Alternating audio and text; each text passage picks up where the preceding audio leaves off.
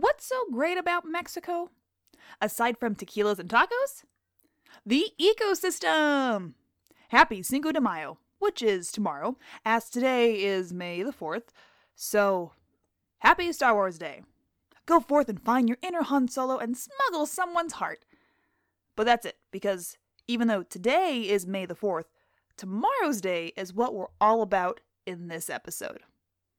Today we are celebrating Cinco de Mayo, or simply a fiesta of two animals that call Mexico home, the coati and beaded lizard. Welcome to Weird Animal Facts, Explicit, a show dedicated to the weird, odd, unusual, gross, and oftentimes disturbing facts about animals. I'm Deidre, and I have worked as a zookeeper for about a decade and have celebrated animals' amazingness with thousands of children that visited the zoo. But what about the adults? Aren't you sick and tired of going to the zoo and only hearing the PC and G-rated facts and jokes that they have to offer? Don't you wish that there was a zoo for your immature mind yet still teach you at an adult level and vocabulary? And by vocabulary, I mean with the freedom of saying things such as fuck and shit and not holding back any truth when asking, what are those two animals really doing? Bow chicka wow wow. And since there's no accredited zoo that reaches these adult requirements, well, maybe with the exception of the zoo's beer and wine nights, there's this podcast. Now, I don't just talk about sex here. We talk about the animals, just with an adult cadence. But not like the NPR cadence, as there are plenty of places for that kind of education. This is where you come when you want to learn and laugh. I don't think I even laugh while listening to NPR.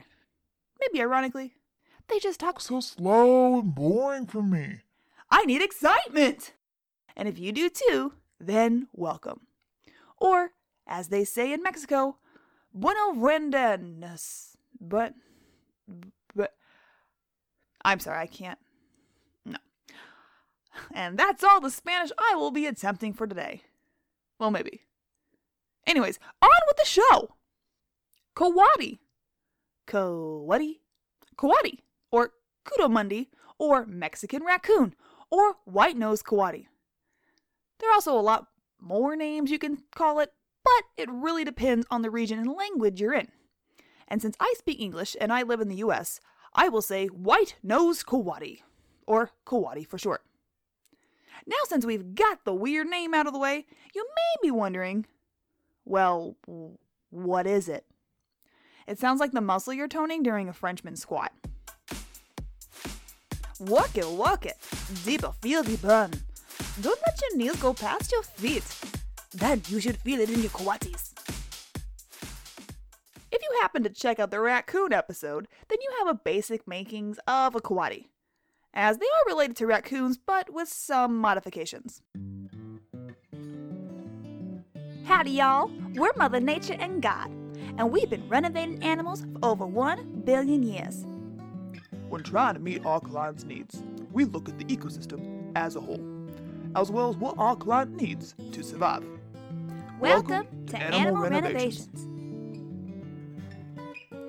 Today, we'll be helping out the Cuadomundi family. But only the immediate family in Mexico, not their cousins up north. That's right, but the Cuadomundis did ask for some inspiration to come from the raccoon cousins. Only not as fluffy in the tail end. Which I thought wasn't going to look as cute. But that's why I leave the exterior designs up to Mother Nature, and I stick to functionality. The first thing to do was to find the shape, which was hard in itself, as the Cuadomundis not only wanted inspiration from the raccoon cousins, but also a few others, such as dogs, cats, and a monkey. I started with the monkey inspiration by stretching out the tail, nice and long and thin.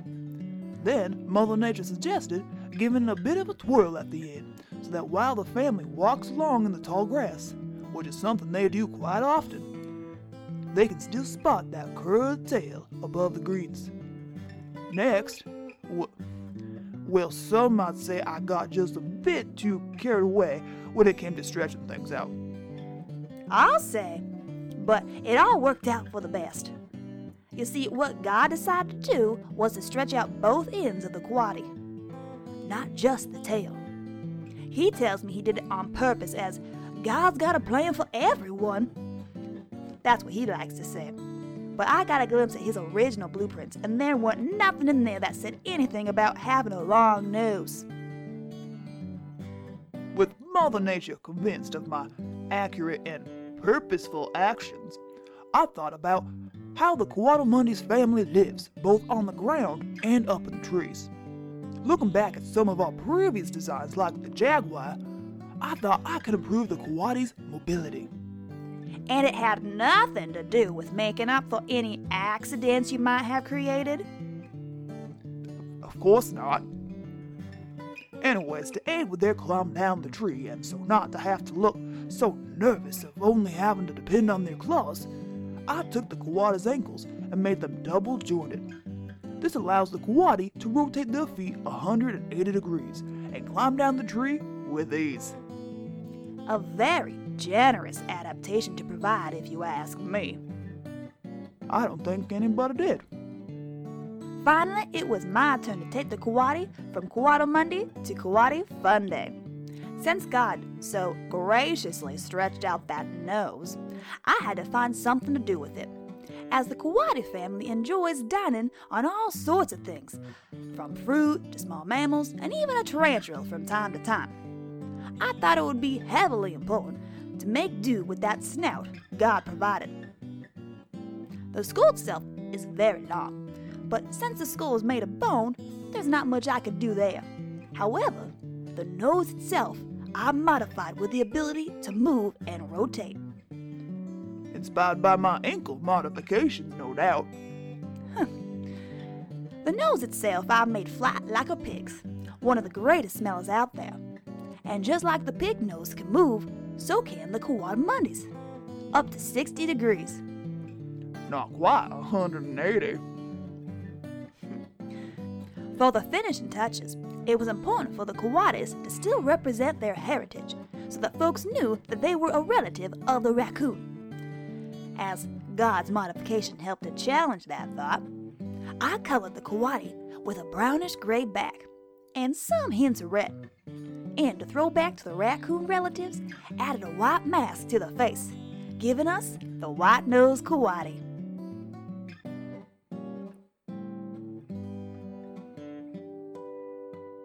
So a coati is kind of like an elongated raccoon, and there are a few species of coatis in South America. Mexico is known for having the white-nosed coati, and since we are celebrating the diversity of Mexican animals, the white-nosed coati is our critter of choice. And I'm not kidding that Mexico is diverse. It has practically every type of ecosystem there. Tropical, grassland, rainforest, cloud forest, there's a difference by the way, mangrove, desert, arid regions, and even ocean habitat in Baja. With so many different types of habitat to choose from, it's no wonder Mexico makes up 10% of the world's species. That's a fucking lot. Do you know how small Mexico is compared to other countries? Mexico is about the size of Greenland. Mexico is smaller than all of Europe, and normally when people think of Mexico, it's just rattlesnakes and tacos. But there is so much more. The coatis are rather diverse as well. That is when it comes to where they live, similar to the raccoon cousins. They can be found in pretty much all of the listed habitat regions, with the exception of Baja and the ocean, obviously. So just like the U.S. raccoon, the white-nosed coati is very adaptable. Maybe even more. Or at least the females. Alright, now, just because I'm a female, it does mean I can be biased when it comes to the battle of the sexes, but there has been studies on the coati regarding male versus female. First, you need to know that coatis are social animals. Well, I mean, the females are. And this is why the females fucking rock. Coatis live in groups called bands. You know what? That'd be a pretty badass girl punk rock band name. We are the Coatimundis! Or maybe a ska band. That might sound more appropriate. And anyways, these bands are anywhere from 2 to 20 members. So yeah, maybe ska. And it's all females and their babies. When it comes time for the ladies to get frisky, they will allow a bachelor male to temporarily join their band like great rock stars did with their groupies. Then, once they've filled their satisfaction, the males are escorted off the premises, as some males are actually baby murderers. Now since we fucked, I'd like to kill all the babies that aren't mine.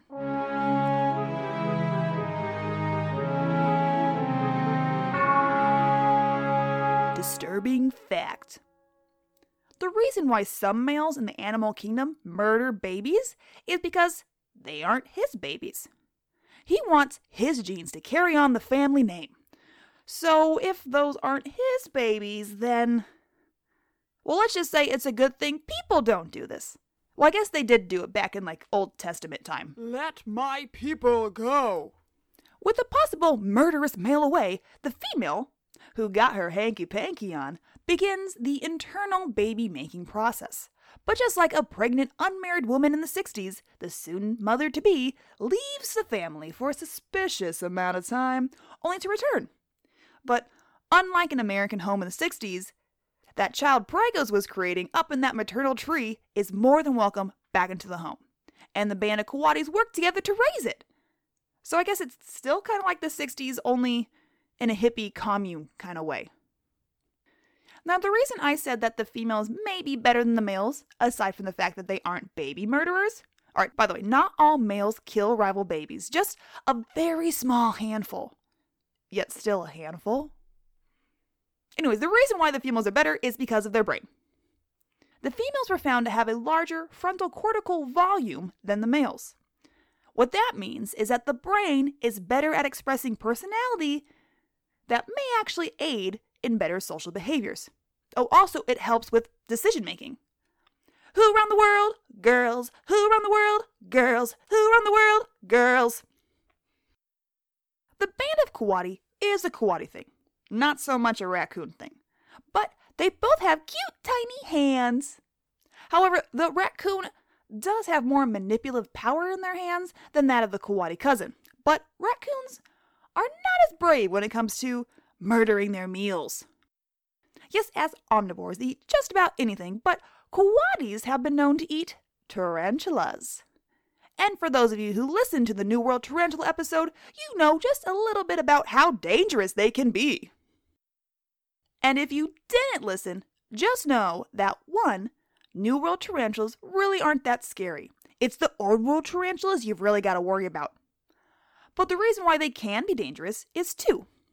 They're seta, which is kind of like hair, but it isn't, and it covers their entire body and is equipped with barbs that can cause irritation to the skin when touched.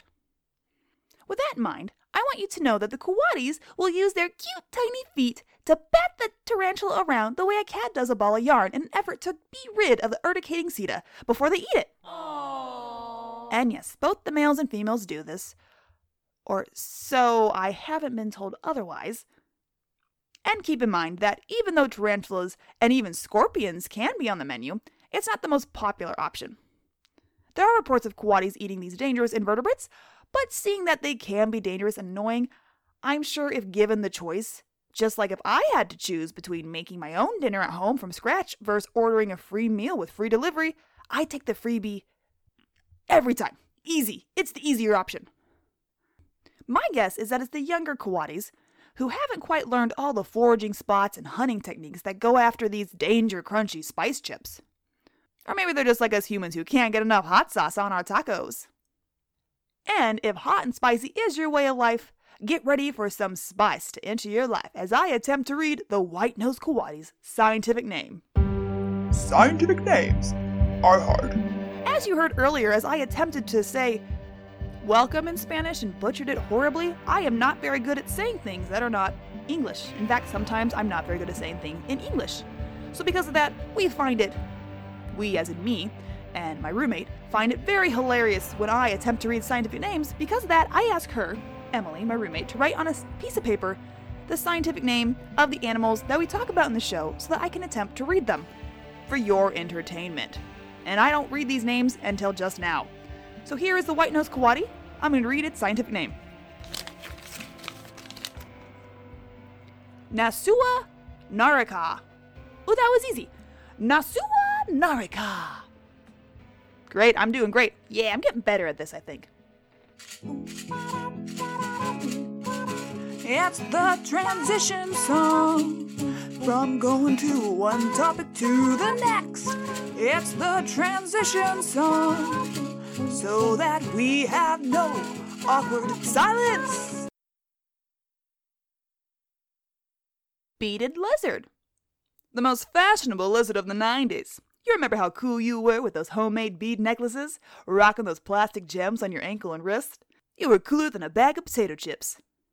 Alright, so the beaded lizard isn't rocking those craft store beads, but their name does come from the fact that their scales look kind of like beads, as does their scientific name.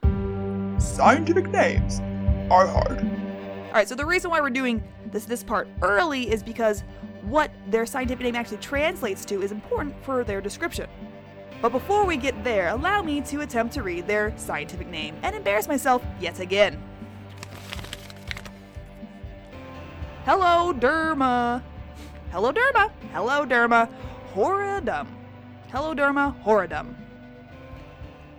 Alright, so what that means, Heloderma horridum, that scientific name translates to mean studded skin. And what a stud this lizard is. With scales that look to be asking to be smothered in mayonnaise, lime, and spices, the beaded lizard is not Mexican street food. But the beaded scales do look like elote. Corn. Corn, that means corn in Spanish? Corn. You know, like the cob on the cob? The corn on the cob. And then they put like the mayonnaise on it and you eat it and it's delicious. And on the corn that's on the cob, it looks like ridges. Alright, now if this is confusing at all, if you can't picture what their scales look like, then go to our Instagram at WAF Podcast and there'll be a picture of their scale skin so that you can see what it is I'm actually talking about. Because I like to think I'm pretty good at painting pictures, but I'm not always that great. Anyways, if you're a visual learner, that's the place to go. Audio learners, stick around. In fact, the beaded lizard scales are actually a fancy type of scale. Similar to the keeled scales of the bush viper, the scales of the beaded lizard are raised, like the bumps of a goose. Only those bumps are always there and also hard, like an erection. And just like that excited penis, those beads do contain bone. Well, bits. Bits of bone, that is. These scales are called osteoderms. Osteoderms. These scales are called osteoderms. Fun fact, crocodilian species also have osteoderm scales. Double fun fact, osteoderms are just bony scutes. Triple fun fact, scutes are what you see on the shells of turtles and tortoises. Now, don't be deceived by the fact that the scales of the beaded lizard are basically made of bones, and then because of that think that that's their skeleton, because they do in fact have a skeleton just like any other lizard does, like the bearded dragon, Green Anole, Donald Rumsford, or even Mark Zuckerberg. Lizard people, are they real? What these strong studded scales do is actually help protect the beaded lizard. By being tougher than our flimsy human skin, the beaded lizard scales are basically bone skin. Underneath those bumps on the beaded lizard's skin is bone material. Combine that bony skin with the fact that the beaded lizard is one out of many venomous lizards in the world. That's right, this lizard is venomous, making the beaded lizard a weirdly amazing creature. Fun fact, it was originally thought that there were only 3 venomous lizards of the world: the beaded lizard, their very closely related cousin the Gila monster, and the Komodo dragon. However, after further studies, scientists think that there might be as many as 100 venomous lizards. Do you remember the bush viper episode? Well, the bush viper is a snake that's venomous. When a snake, like the bush viper, injects their venom, they use fangs like a vampire. And those vampire fangs work like a needle. But instead of a syringe that's holding the venom, it's glands. Fun fact, venom glands are just modified saliva glands. Those glands then squeeze the venom out of the needle-like fangs and into their prey. But the beaded lizard's injection is more like a kid who fell off their bike and got a pretty gnarly raspberry on their knee, and then that knee that might as well have been gnawed on by a beast was licked with a saliva/venom mixture. All right, let me break this down just a little bit more because I know that was confusing. So while the snake's venom gland is located on the roof of the mouth, the beaded lizard's venom gland are actually on the lower jaw, in the lower jaw, if you will. And instead of having needle-like fangs, the beaded lizard's venom comes up from the base of the bottom teeth. But in order for the venom to go into the victim, the beaded lizard must chew.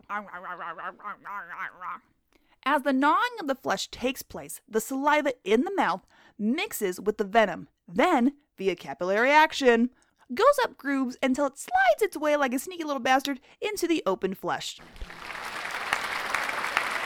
And now it's time for a segment called Guess that scientific vocabulary term you learned about in grade school but forgot. We'll put 30 seconds on the clock.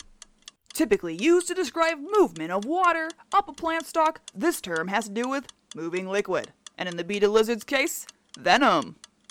That is caused by adhesion, cohesion, and surface tension. What is this vocabulary term? Capillary action. They just said that like 60 seconds ago. Capillary action. That's right, isn't it? That's correct!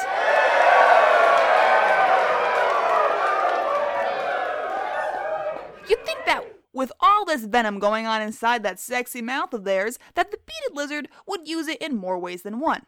And that one way being to kill their food. You'd think that they would also use it in combat. Finish him. But the truth is that venom doesn't really come in handy when fighting another male beaded lizard. Why? Well, I mean, were you listening earlier? Bone skin. And yes, they have claws, but they don't really use those, as claws are more for climbing and digging. And also, don't forget about that bone skin. Claws don't really do much against that bone skin, so yeah. And it is typically the males who are fighting one another, and they fight for the typical male reasons. The ladies. Ow, ow, ow! And land. You know, you don't ever see women fighting over such petty things. That's my dress, you bitch! And this fighting they do, as mentioned, they don't use their venom, nor do they use their claws. So, what do they use? Love. Or it looks like love, because I assure you, it is not. The fighting itself almost looks like a rhythmic dance, as the two males wrap their stubby little arms around one another in a slow motion embrace of strength. All four legs from each lizard will be used, as well as that big fat chunky tail. That makes up half their body length. Think of it like an arm wrestle, but more awkward as it can last for hours. Then once those odd hours has finished, there is one champion, and if the lady beaded lizard is still hanging around, to the victor goes the cloaca. That means he gets to get down and dirty, beaded lizard style. Oh yeah. So maybe this male fighting isn't so much an arm wrestle, but more like lucha libre. Hola.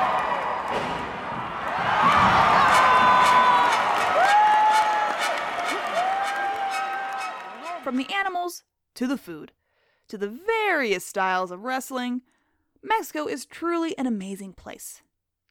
If you aren't able to travel, then find a local Mexican restaurant, and no, I do not mean Taco Bell, but a place with authentic Mexican food.